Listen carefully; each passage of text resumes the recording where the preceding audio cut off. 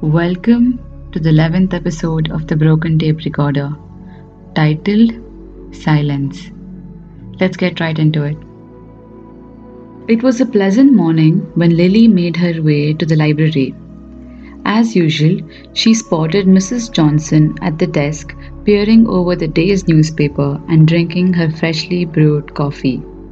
The familiarity of the scene tugged at her heart as she realized that some arts, no matter how familiar, always leave a mark every time one sees it. She said, "Good morning, Mrs. Johnson. How are you today?" Mrs. Johnson looked up the newspaper and grinned and said, "Ah, Lily, as usual, it's a pleasure to see you, dear. One can't possibly go wrong with an excellent cup of coffee," she said, raising her glass. Lily laughed and said, "Truly. By the way, the library seems a little busy today. Is there something going on?" Mrs. Johnson said, "I almost forgot to mention. We are tying up with a few other libraries in our country and connecting the members."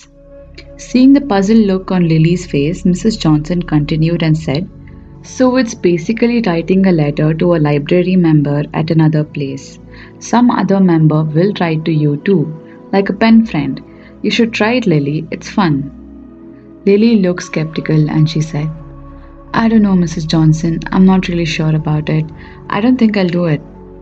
Mrs. Johnson sipped her coffee and said, "You never know what life lesson you learn from this letter, and you'll never know how your letter would mean to someone. Think about it."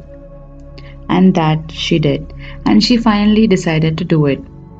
Mrs. Johnson nodded approvingly as she sat on the library bench to write a letter. She decided to keep it simple. She had recently read a play which really shook her. She decided to write a little about that and a little about the weather and a few stray topics. Her letter was light and breezy.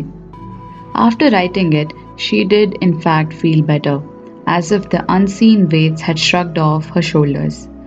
Lily dropped in her letter and went about the day. A week passed by and she completely forgot about it.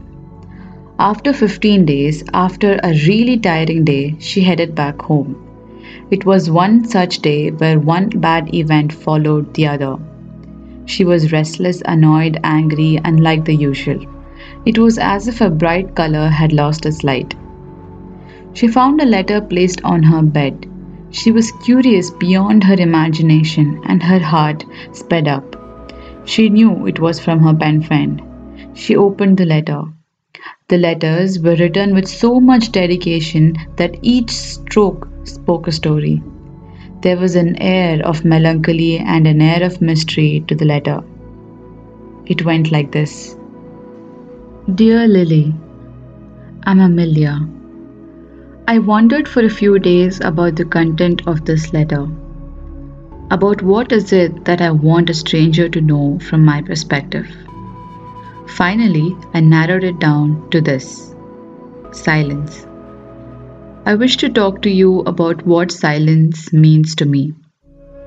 You see, my life is a dull old notebook with torn pages and dried ink. A few instances have scarred me and left me standing in a desert with nowhere to go. I easily wear a cloak of sadness around me that even shadows look away when I arrive. This was not who I was, but who I am currently. A mix of melancholy that lies in an untouched drink on a Tuesday evening bar night is probably the best way to describe me. Additionally, I have two best friends: silence and poetry. Poetry comes out to me better than the rhyme of ABC. It's the language I speak and the language not many understand nor care to. The words dance when I talk, a privilege not many have the pleasure to watch.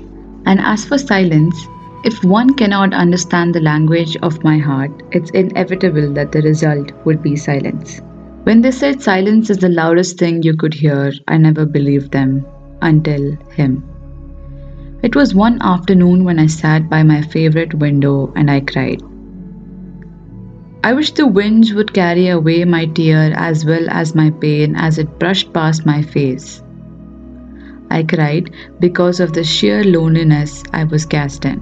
A sense of not belonging anywhere has seeped in, and I cried like there was no tomorrow.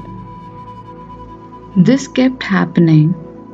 Every day I would sit by the window and cry, but what I noticed one day was the silhouette of a boy at the window diagonally opposite, one level higher to mine. Every time he heard me sniffle or cry, he'd come by and sit by the window as if my cry was a music he longed to hear. Every tear was a medium of communication between us.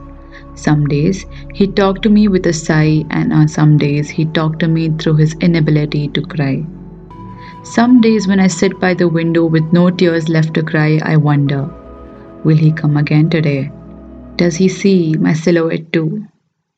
But he comes every single time and we sit there in silence. Some days he brings his guitar but he doesn't play. It's as if he knows that I can already hear his music without him having to play.